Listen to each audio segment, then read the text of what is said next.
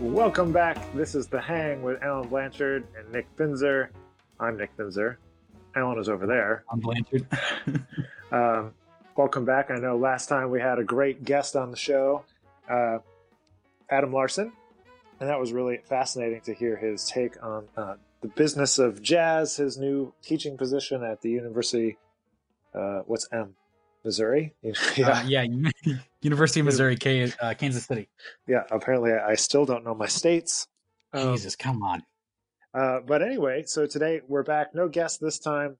We'd love to hear some suggestions from you all about guests if you want to hear us from somebody either on this show or one of our other shows. Give us an email, info@outsideofmusic.com. And the other thing that we're pushing really hard this month is the playlist, our This Is Jazz Today playlist, which is about to be updated. And for what month? August, because it's almost September now. So, right. Yeah, it's a very exciting time. We've had a lot of releases this summer, big releases. Yeah, I mean, I would agree with that. A lot of people have been putting out music. Roxy Cost just put out her record, which has been getting great feedback and everything. Yeah, just got some exciting emails this week about that one. Maybe something happening with Apple Music and something review and downbeat, all about jazz. Everything's happening. New York Times, I think, right? Yep, she was featured in the New York Times. If you haven't heard that new record, that's Roxy's record. It's called Quintet, and it also has a bunch of videos that are live now on our YouTube page. So I know she released the video of Don't Cross the Cost, a video of All or Nothing at All, that jazz standard, and then also Mr. President came out last weekend because it was featured in the New York Times music playlist.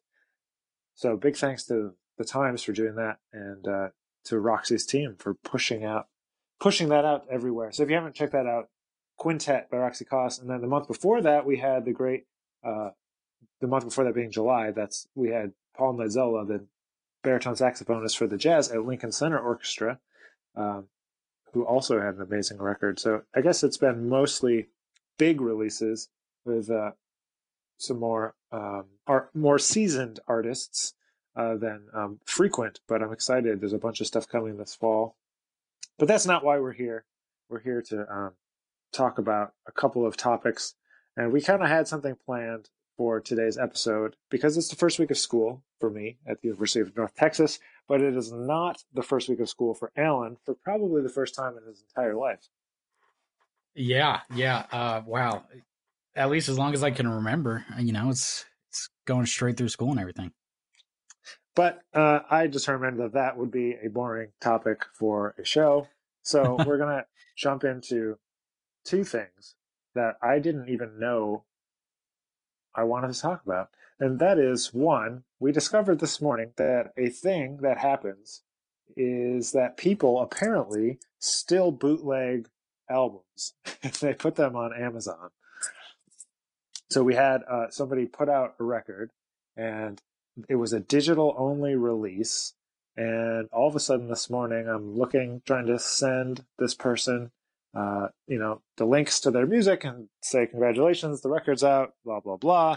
And then I sent Alan an email saying, hey, I think we got the wrong artwork on this artist's page.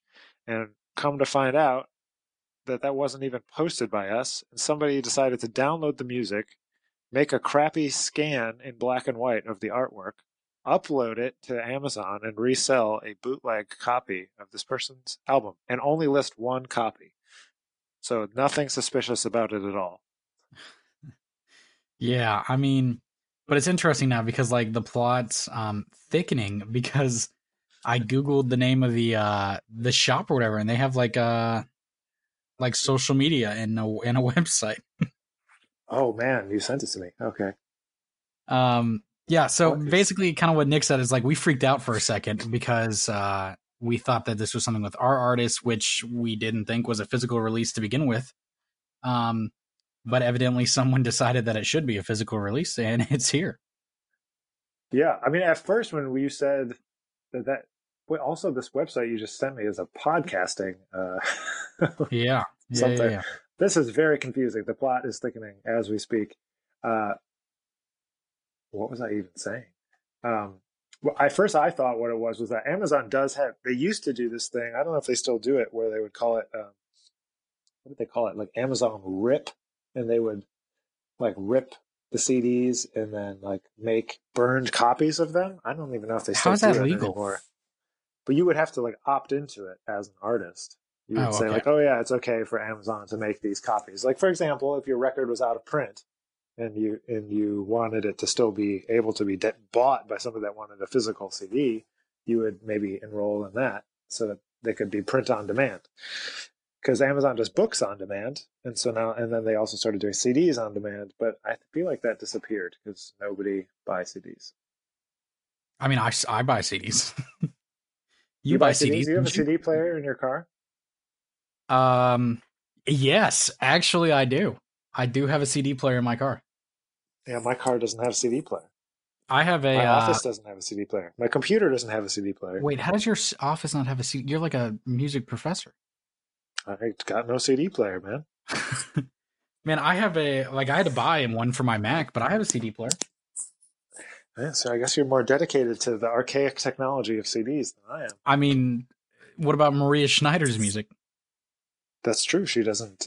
You can download it still. You just can't stream it. Mm. You can buy the downloads. You don't I have it on my understand. computer. You just don't understand how like light bulb of a moment that was. Like everyone was talking about Maria Schneider or Ravinia. I was like, why have I not really heard like tons of her stuff? And then I hit you up and you're like, oh yeah, it can't be streamed. And I was like, oh, that makes sense. Yeah, see, I think this is a prime example of why I push artists to stream their music, even if they disagree with the politics around streaming. Because I think Maria is in a position where she doesn't necessarily have to worry about people knowing who she is. Like people in the jazz industry know who she is. She's involved at the top levels. She's Grammy winning. But for the rest of us who are just coming up, I think like if you can't, you're saying that this is somebody that you know who they are, but then you still haven't heard their music because it's not streaming. And I don't think that has anything to do with anything other than being generationally different. That like if it's not something you can go and find, you just move on to the next thing. But I mean, I'll 100% admit, like she was one of those people where I had known, like I had heard, like someone had most likely played something for me that was Maria Schneider. But I generally knew of her just because like everybody said her name. You know, Sure. like she's talked about a lot because she does great things. Um, but yeah, it's like one of those things. Like just when we were talking, and God, what did I say the other day? I don't think I've listened to enough jazz, or I'm listening enough to jazz. You did say that. And but like it's just a realization of like how much listening do you do with thought, you know? Mm-hmm. Active listening. Yeah, and yeah, need to do Yeah, more. it's like having it on in the car or in the room while you're doing something else, or actually sitting and listening to something, are totally different skills. That's funny because Right. that's And I mean, actually now I that's look over. Go ahead. no, say that's the first topic in my in our class for our freshman jazz trombonists. You know, that's the first thing we talk about.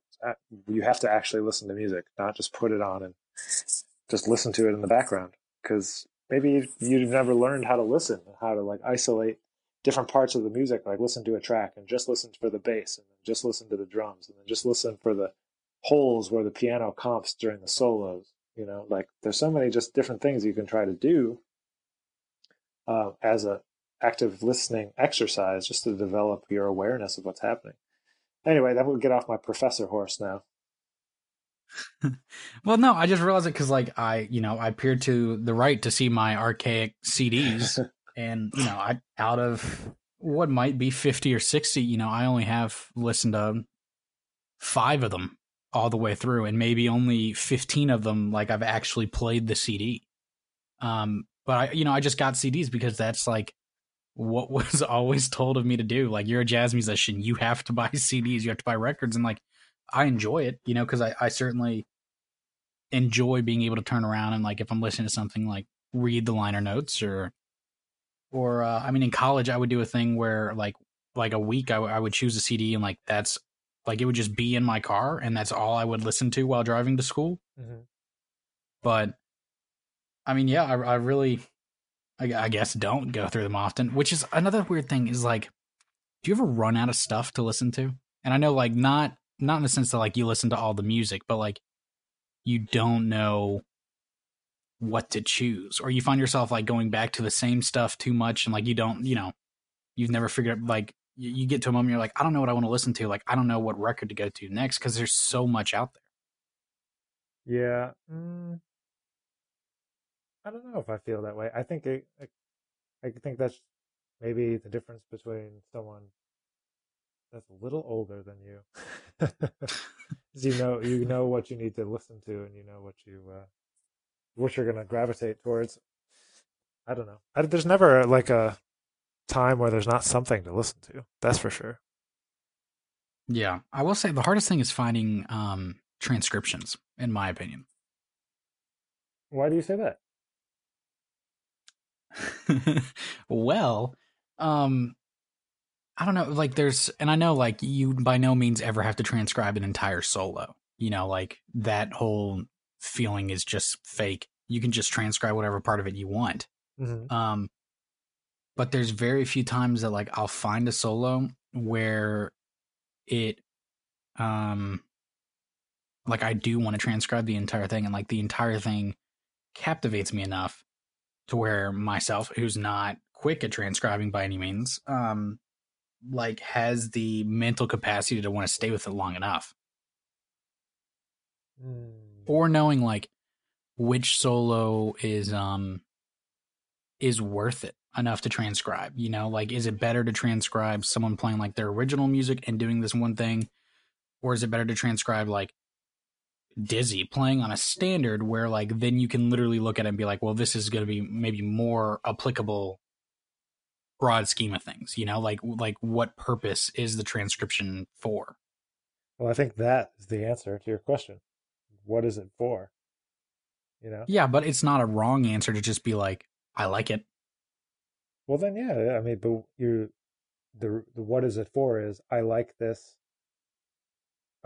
thing, and I need to know more about it so that I can learn to play like the things that I like. Right. There's, I think, always going from the why. Like, why are you going to transcribe Dizzy? There's going to be a different reason than why you transcribe Ambrose, or why you transcribe Coltrane or whatever. I don't know. I think there's a certain amount that you just have to go and you have to dig in and do whole solos, and you have to like practice that learning experience of like doing something so deeply. Like it's not necessarily that you need to get all of the vocabulary that's in the whole solo, but there's something about the actual process of forcing yourself to learn the whole thing that is a mental exercise in concentration almost, and just focus and determination, and like I'm not gonna give up on this thing even though it's hard. Yeah, I mean, and I kind of have a theory that like those musicians that you'll be like, what did you transcribe as a kid? And they'll be like, I never transcribed a solo. Like I think it's full of crap. Because whether they actually transcribed or something, I feel like just the amount of like active listening they did almost took place of it.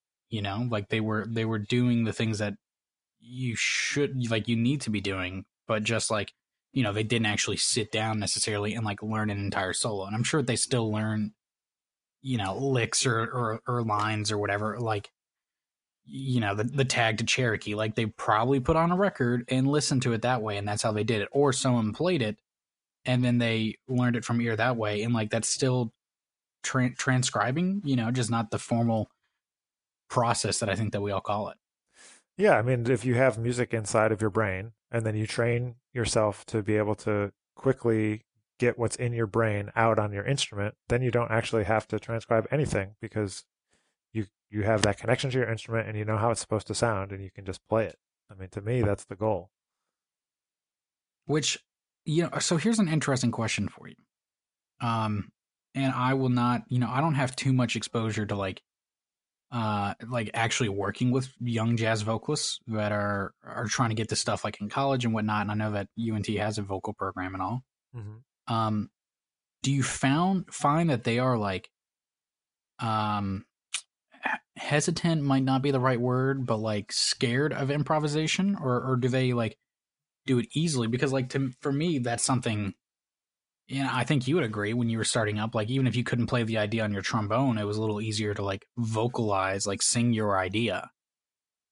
Um, so how do like vocalists deal with that? Because not everyone, of course, like scats to what degree? I think, well, I mean, at UNT, they force them to do it whether they want to or not as part of like being in the improv class. So all of that transcribing and learning to improvise like the jazz language is part of what they learn.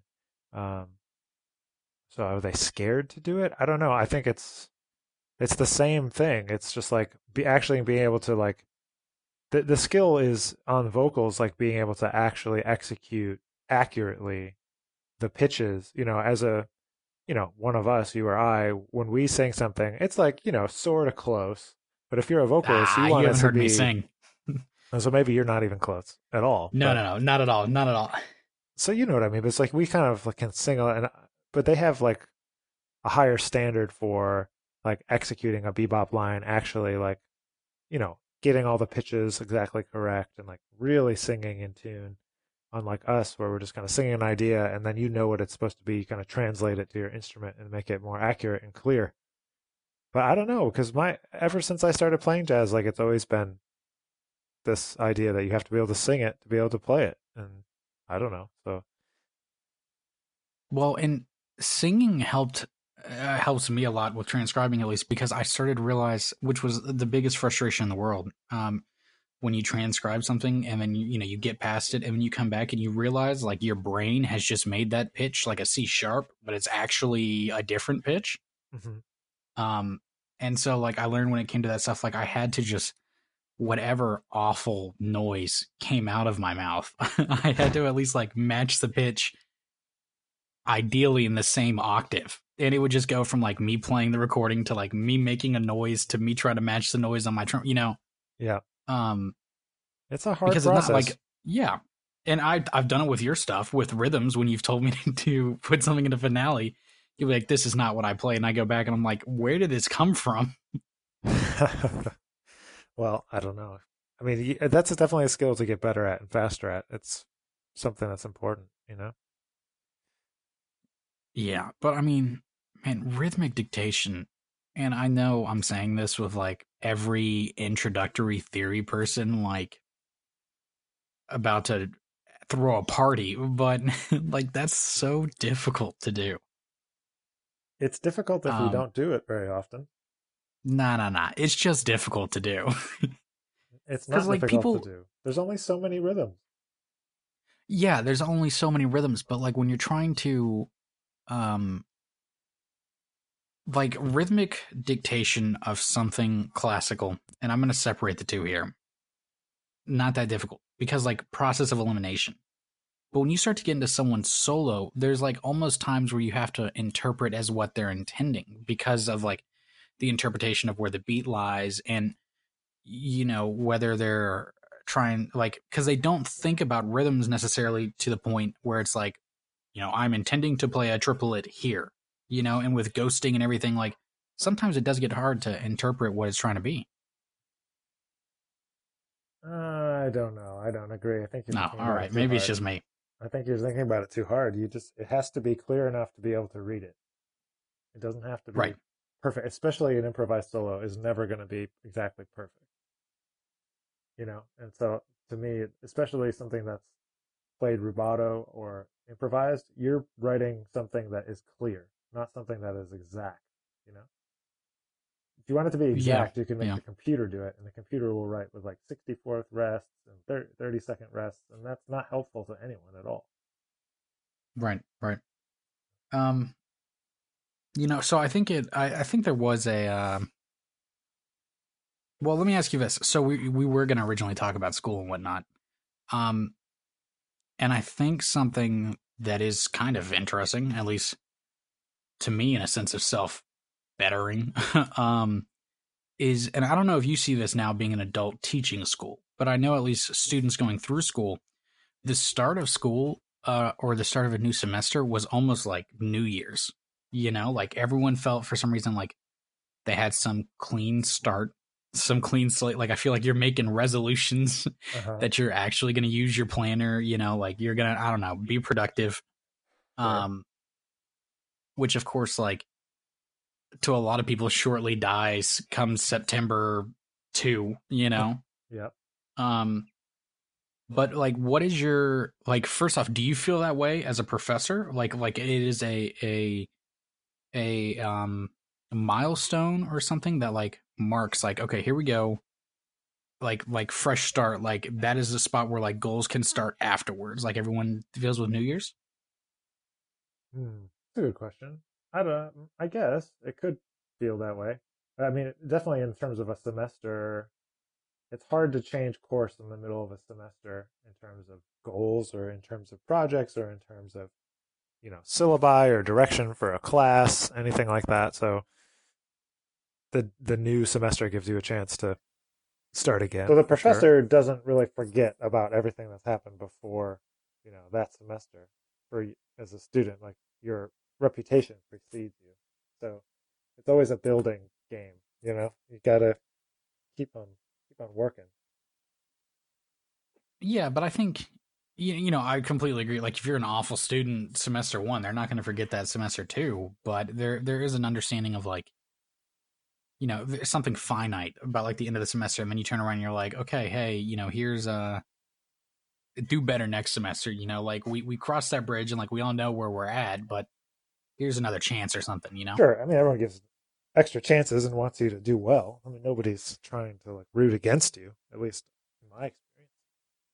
Everybody wants you to do well, be a champion of the music, go out into the world, share the love. Now, I will say, and this might just be a me thing, but I'm going to go on a limb here and claim it's not. Um, the hardest thing about being out of school, besides not having like, you know, like the resources, like the accessibility to like pianos and practice rooms and all that stuff, um, is self implementing a schedule or a routine or anything like When you're that. out of school. Yeah, it's tough. I Yes. mean, yeah, Yeah. it is tough. I live and die by my calendar now. I don't know. It's if I don't schedule stuff in, it just doesn't happen. I mean, it's not something you can really. I feel like all this like stuff about like scheduling or using a planner, like until you like literally crash and burn because you forgot something really important, like then you're like, all right, I'm actually going to do this because I don't want that to happen again. I feel like you have to have that. See, but it's weird. Like I I have the anxiety of crashing and burning, but I haven't necessarily crashed and burned big enough yet. Towards because like in school, you know, if you don't get it done in time, like what happened? Like you fail. Like that Sure. that is the crashing and burning is you fail, or you go to a lesson and you get like you know you disappointed your father essentially, or like you get Sure. roasted by your professor for not having it done. Um, but like once you get out of school, like it's so I mean, simple is not the right word, but like you don't necessarily have as many repercussions day to day that's going to implement it until 6 months comes down the road and you're given an opportunity and it sucks. Um, and then you're like, well, damn, I wish I was Yes. doing this the last 6 months, you know? I don't know. You just have to decide that you're going to do it, and you just have to do it. And it's not going to happen from somebody telling you. Just like transcribing or anything else, like it's not. You're not really going to get anything out of it until you decide. You know, intrinsic motivation, not extrinsic motivation. I mean, it doesn't. I could tell you what to do all day long, but until you decide that that is actually the thing that you want to be doing, then it doesn't matter. You know, you can lead a horse to water. Yeah, I mean, or as one of my professors said, hell, you could even lead a horse to honey Exactly. and So nothing is you going to gotta help. you gotta decide. If you Um, decide if you're having trouble, you are not the only musician that has trouble with scheduling, has trouble with keeping things together. Then that way, most people don't have a calendar. They don't even barely use the calendar on their phone. You'd be lucky if they show up to the gig. I'm not a huge, and I say this as someone that doesn't calendar, so let's throw that out there. um, I don't like calendars on How my many phone. calendars have you tried on your phone? Well, I've been forced calendars through you and Sure. Alexa when I worked with her, and and and Roxy and people, but it's just like it doesn't. Like I've done a thing over and over where like I make a calendar at the beginning of the semester when I was in school, and I would like have this plan. I'd be like, I'm gonna wake up and get like I got class from 9 to 11, so I'm gonna get to school. I'm gonna do an hour from 8 to 8:50 to warm up, and like I would put this stuff in my calendar of like practice sessions every afternoon I was supposedly gonna do, and like it's so simple to just see a something on your calendar and be like, nah, I'm good, I'm fine. Yeah, I don't know. That's just you're not. It just Maybe you didn't plan your calendar correctly to know that you have that type of non-motivation in the moment. yeah, I mean, and this kind of goes back to something that I discussed in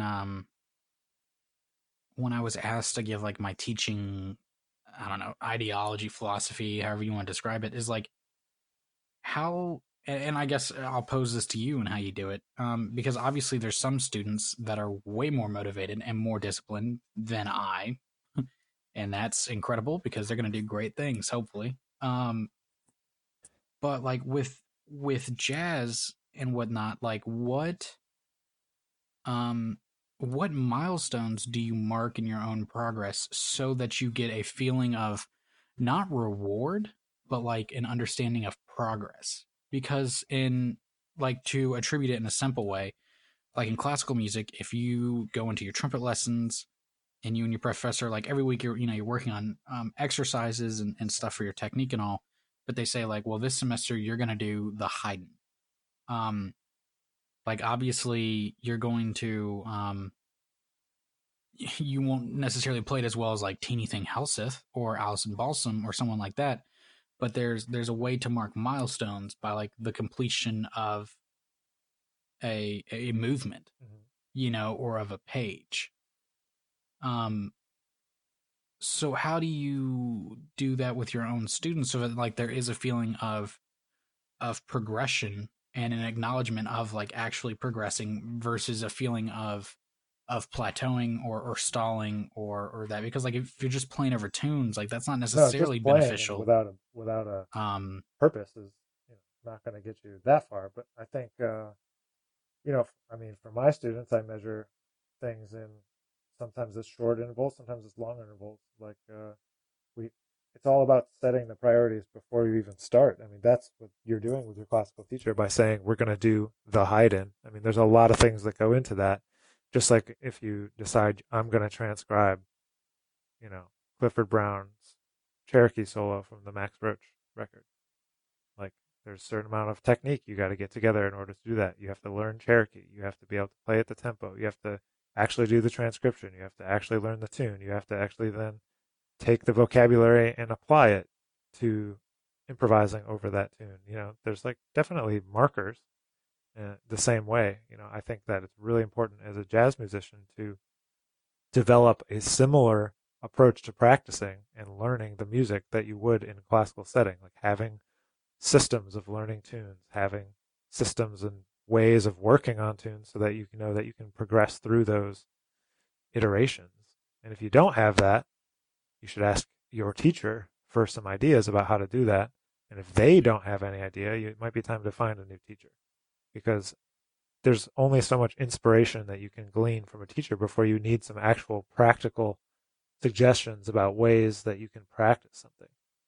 If I just tell you, oh, just play with the Aebersold, 50,000 times, like, yeah, you'll get better, but you're not going to really get better as if I tell you, okay, so check out this note. It needs to happen in this measure. And check out this, you know, this phrase that Freddie Hubbard plays in this place. Try to take that, implement that. You need actual suggestions, I think, from time to time. But in terms of tracking progress, like we take something like for a semester, take an exercise, take some kind of workout or something, and it's like, all right, there's 14 weeks in a semester. The first and last weeks don't count. There's 12. We'll do it in 12 keys, one key per week. And you got progress every week, So, Yeah. I mean, which is interesting to hear because, like, I agree and I see the benefits too, but that also is like the double edged sword of what a lot of people may argue about jazz in like an academic setting. They're like, well, it's becoming too academic, it's becoming too methodical, but like to a degree, like it needs to be methodical, yeah, I you mean, know? there's even more methodical approaches than my approach. I'm not saying it needs to be super methodical, but there needs to be something.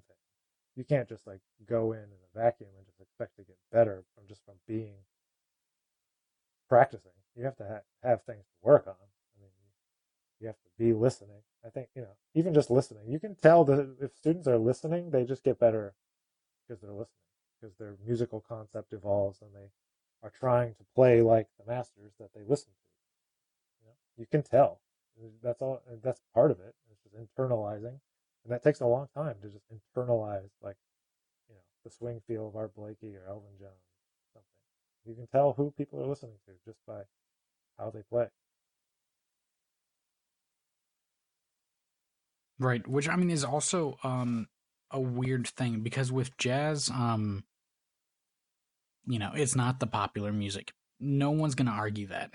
It's obviously happens unless you see this weird thing of like if you compare yourself to Clark Terry or to JJ or to Elvin or whomever, you can almost run into an issue of like getting depressed because you're like, wow, they're so good and I suck. But if you also look around like at the general public that's doing jazz, that is not, your Mike D's right now, your Billy Childs, your Steve Wilson, all those people. Um, you almost get a feeling of not like, oh, I'm better than you, but like an understanding of, you know what, maybe you're not as bad as you thought. You're just trying to compare yourself to like literal legends of the music, which can kind of get, I think, I don't know, bad for people's Sure. mental Yeah. I mean, health, just comparing yourself maybe. to anyone is gonna send you down the wrong path eventually. You know, and not that I don't like enjoy listening to myself, Sure, but at but a certain point, you know you can get listen more objectively and be like, is that what I meant to do or not, and not listen for you know. I'm not trying to compare myself to J.J. Johnson or Mike Dees because I'm not gonna. It's like you said, it's gonna send me into a negative space. yeah, but uh, not like maybe not as much with Mike D's, but like with JJ or Curtis Fuller, that's people that you grew up like aspiring to be like. So, I'm sure when you were learning, it was Oh, I disappointing, knew like why. why can I not play over my favorite things like JJ Johnson? Like what the heck? Um and who knows, that might be because you hate that standard. But I think with jazz music and I don't really know. anything I mean, that's like I a completely, learned yeah, I get what language you're saying, skill, there's like a point Um of accumulating vocabulary, which is a lot of work and it takes a long time. And then you hit a level where all of a sudden things just start to make sense and it just becomes natural and second nature. And then the hard work starts of actually like, okay, how do I get from this general understanding to a mastery? That's when you have to go seek out these really specific ways of getting better and learning 25 different ways to treat a dominant chord because you want to just because you're hungry to know how to do that, not because somebody told you to go and do it.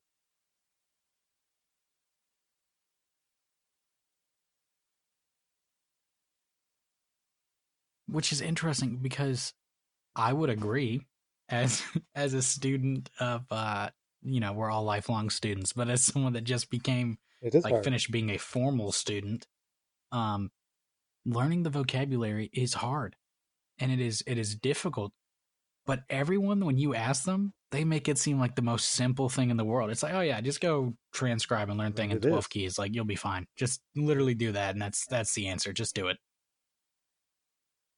I mean, you can say that it's but not, it's but it's like, you either know it's the not that vocabulary or you simple don't. You always. either know the language or you don't. Like, do you know how to speak Spanish or not? You know? Well, no, I mean like that's not necessarily the best method. Like that, just doing those two things alone is not the most efficient way, I don't think.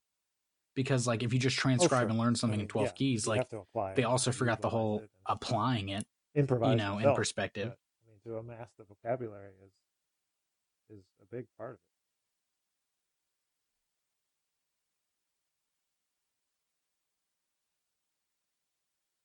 Right. Well, and then you got yeah, I don't know. It's just things that you have to it's overwhelming, I think to some people, and you just have to really like look at it and be like, you know what? You have to accept that it's not going to be a there's no finite point. Like I was talking about with someone the other day that most other people who are not doing a music degree, like if they got a degree in marketing or they got a degree in engineering or what have you, you finish college, you get your degree, and your degree is a very a pivotal point in your life because then you're like you have formal job applications and everything, and then you get your job and you're like you're making your headway, and I think you just have to accept it. It is as a not a jazz musician or as any musician, like that's not as much of a thing. You get your degree, but like what does that matter? Yeah, because like it doesn't matter if you get a degree, and it doesn't matter whatnot because like there is no yeah. I mean, um it's true. like You the don't. the hill never breaks. There's just always a Yeah, it hill. doesn't ever let up. You're right. It's just a straight 90-degree climb. No, I'm kidding. Yeah. No, I mean, Wait, hold on. This has it's a gone little from walking confusing. It up a gets hill to tricky for like a lot of mountain people, I think, climbing. around the end of undergrad because or even halfway through undergrad, it's like realizing that there's not a path, it's not a career. I've talked to other people about this. That's likened more to like if studying jazz is kind of like studying philosophy. You know, you can't expect that every single person is going to come out and be a jazz musician. Like it's like not everyone that goes and studies philosophy thinks they're going to be like the next Aristotle. You know, but sometimes we get in our head that every student is going to be the next Miles Davis, and that's just not the case. You know, you have to approach it and like know that that not everyone is going to go forward after school, and be okay. Everyone has to be okay with that. Like we get uptight about when a student makes a choice to go in another direction, or like somebody just realizes it's not the lifestyle for them. A lot of jazz education has moved into high schools, and those high schools send kids that aren't good at sports or aren't good at anything else into music without really knowing if like their personality fits with being a musician. You know, you have to like to travel. You have to like grinding out long hours in the practice room by yourself. There's certain people that just those things just don't equate to their personality. So being a touring musician is not going to be okay. And so you just have to, and that's something that like your normal guidance counselor at your high school is not going to understand. How to like equate if you're equipped, or whatever to deal with what comes with that lifestyle, because most people don't know what it is or understand what it is, and it's not until you see and interact with other musicians on a high level that like, oh, that's just what it is. That's how this lifestyle is, and that's how it's always been. And you can't. There's certain things that you sacrifice in order to be able to do it.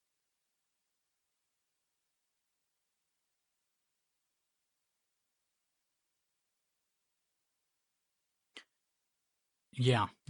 I mean, yeah, I think I would agree. And I don't know anything compared to like your experiences, but like there's certainly people that come into college um and you work with them in some regards and you just kind of wonder if they're I don't think it's a question of if they want to It do depends it, on your but if life maybe philosophy. they're like and meant to do it is a bad way to Yeah, put I it. mean, it's just depends But what you if want to do. they If are you in want the to have a best clear path, situation to do then it, no, you shouldn't do it.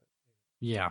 But if you want to Um, work hard at something for your whole life and have, it depends. Like if you're like mission driven person or you're like a results driven person that needs like I need to progress through this clear stages and like here this is, and then I become a middle manager, and then I become the manager, and then I work in, you know, management, and I work my way up, and whatever. You kind of move up a ladder, you know. But like, if you're a person that's mission driven and has purpose, that's maybe outside of that, that doesn't care about those other things, then maybe being a musician is something that appeals to you. You know, we're like fringe on the society. You know, being able to like decide, oh, I'm just going to go here for a while.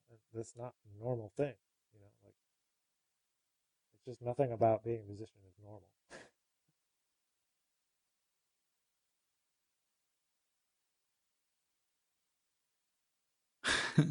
um, okay, so here's an interesting question. If you can think That was back not the to like pre-internet the era, but okay. pre-internet era when you took a year off between undergrad and graduate, um, um, what day to day, right? How did you hold yourself accountable as to know if you made that day, um, efficient's not the right word, but if you met, I mean, I guess your goals, or if you're just productive that day on your, not even necessarily instrument, just like in your musician growth. Like, what did you do day to day to be like, I was productive today, I mean, during and that the year next day, specifically, I like, had were you just one like really goal. adamant Well, about I guess it goal was setting, one goal, but or it had a couple facets. But I was one. I wanted to get into Juilliard and move to New York. That was my goal. That was it. I took that year off for that one purpose, and so everything revolved around that one purpose. And so at that point in my life, I had decided I was going to practice at least 3 hours per day. So if I practiced 3 hours in a day, then I said that was a good day. And in that year, I was also trying to take control of like my health. So if I worked out, I had to work out and also practice the trombone and do whatever else. But those two things were my priorities, and if I checked them both off, then that was a good day. So I just had two things. That's all I had to do every day was two things. But I mean that was a very specific, time when I had a very specific goal, and I was going to get out of Rochester, and I was going to try to save money, and all of this kind of stuff. So it was just one kind of singular focus. But that was me, and it happened to work out. mm, If it didn't mm. work out, I don't know what I would have No, done. I mean, I that still was that going to makes go to sense. New York, but everything would have worked out a lot differently. I think. You know.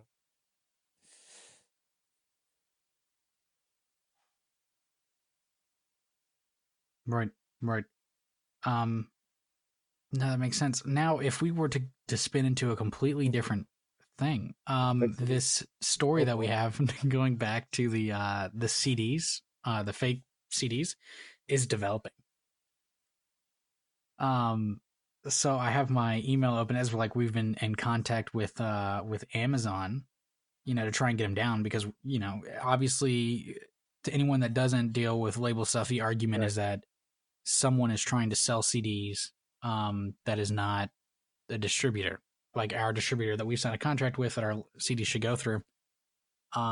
And Amazon is claiming that it's gets But more there is no difficult used because product they're to sell, so they're selling claiming they're selling a both used new and copy used product. or something.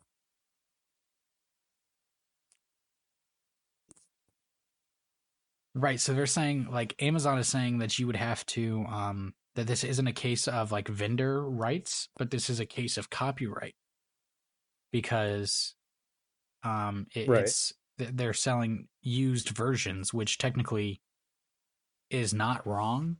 But then obviously our argument coming back is along the lines of, well, there is no like nothing physical was created, so Oh man, that this is gonna be so this is gonna be a it's whole it's thing, and it's only developing a for lot one more. copy too. Look at what we stumbled into for our Friday.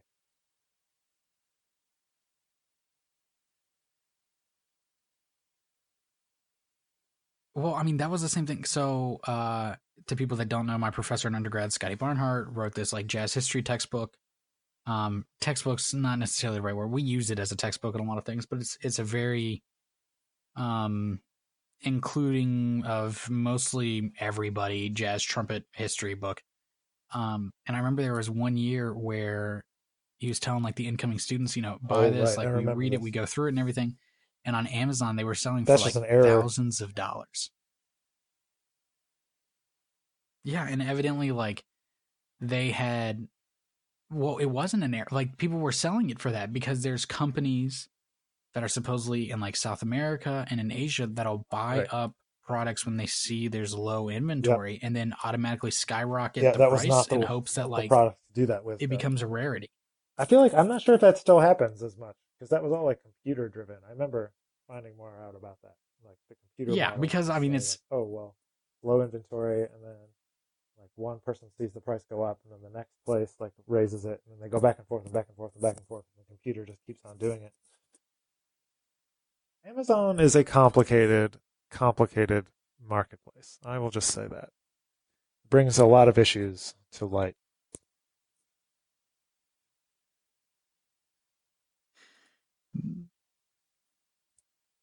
though what No. is what's funny is like I picked up I know that it's a TV show, like and do I you ever know watch that they Pawn go and buy Stars? stuff from pawn shops.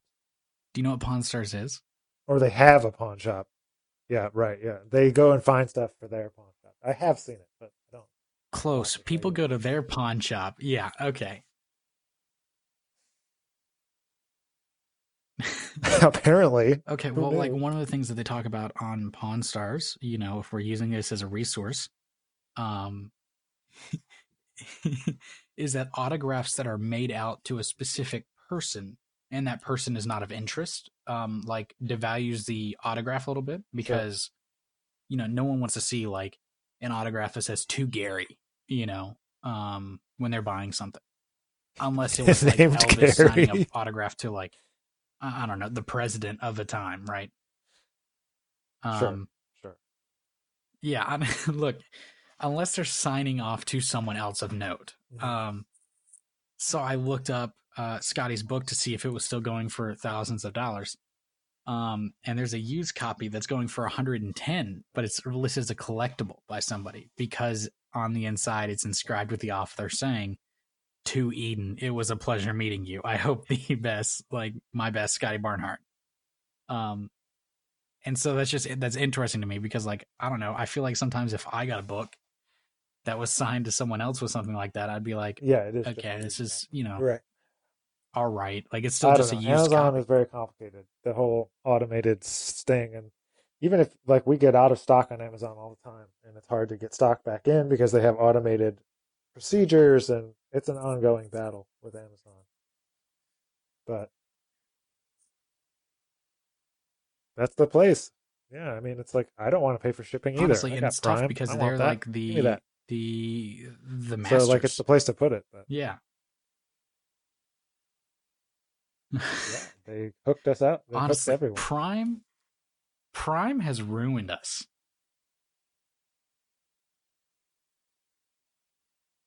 Like I remember I was talking to you the other day, or not the other day, but a couple of weeks ago, and I was like, "Yeah, man, I just had to drive to this place in Yeah, I Nashville, order like that 30 stuff on minutes away, Amazon. because they only, they had the Unless I'm at the Valvoline I want to store, then use." I'll And they're buy like, it. "Why don't you just order it on Amazon?" You drove 30 minutes each way to get it. Not a good use of time.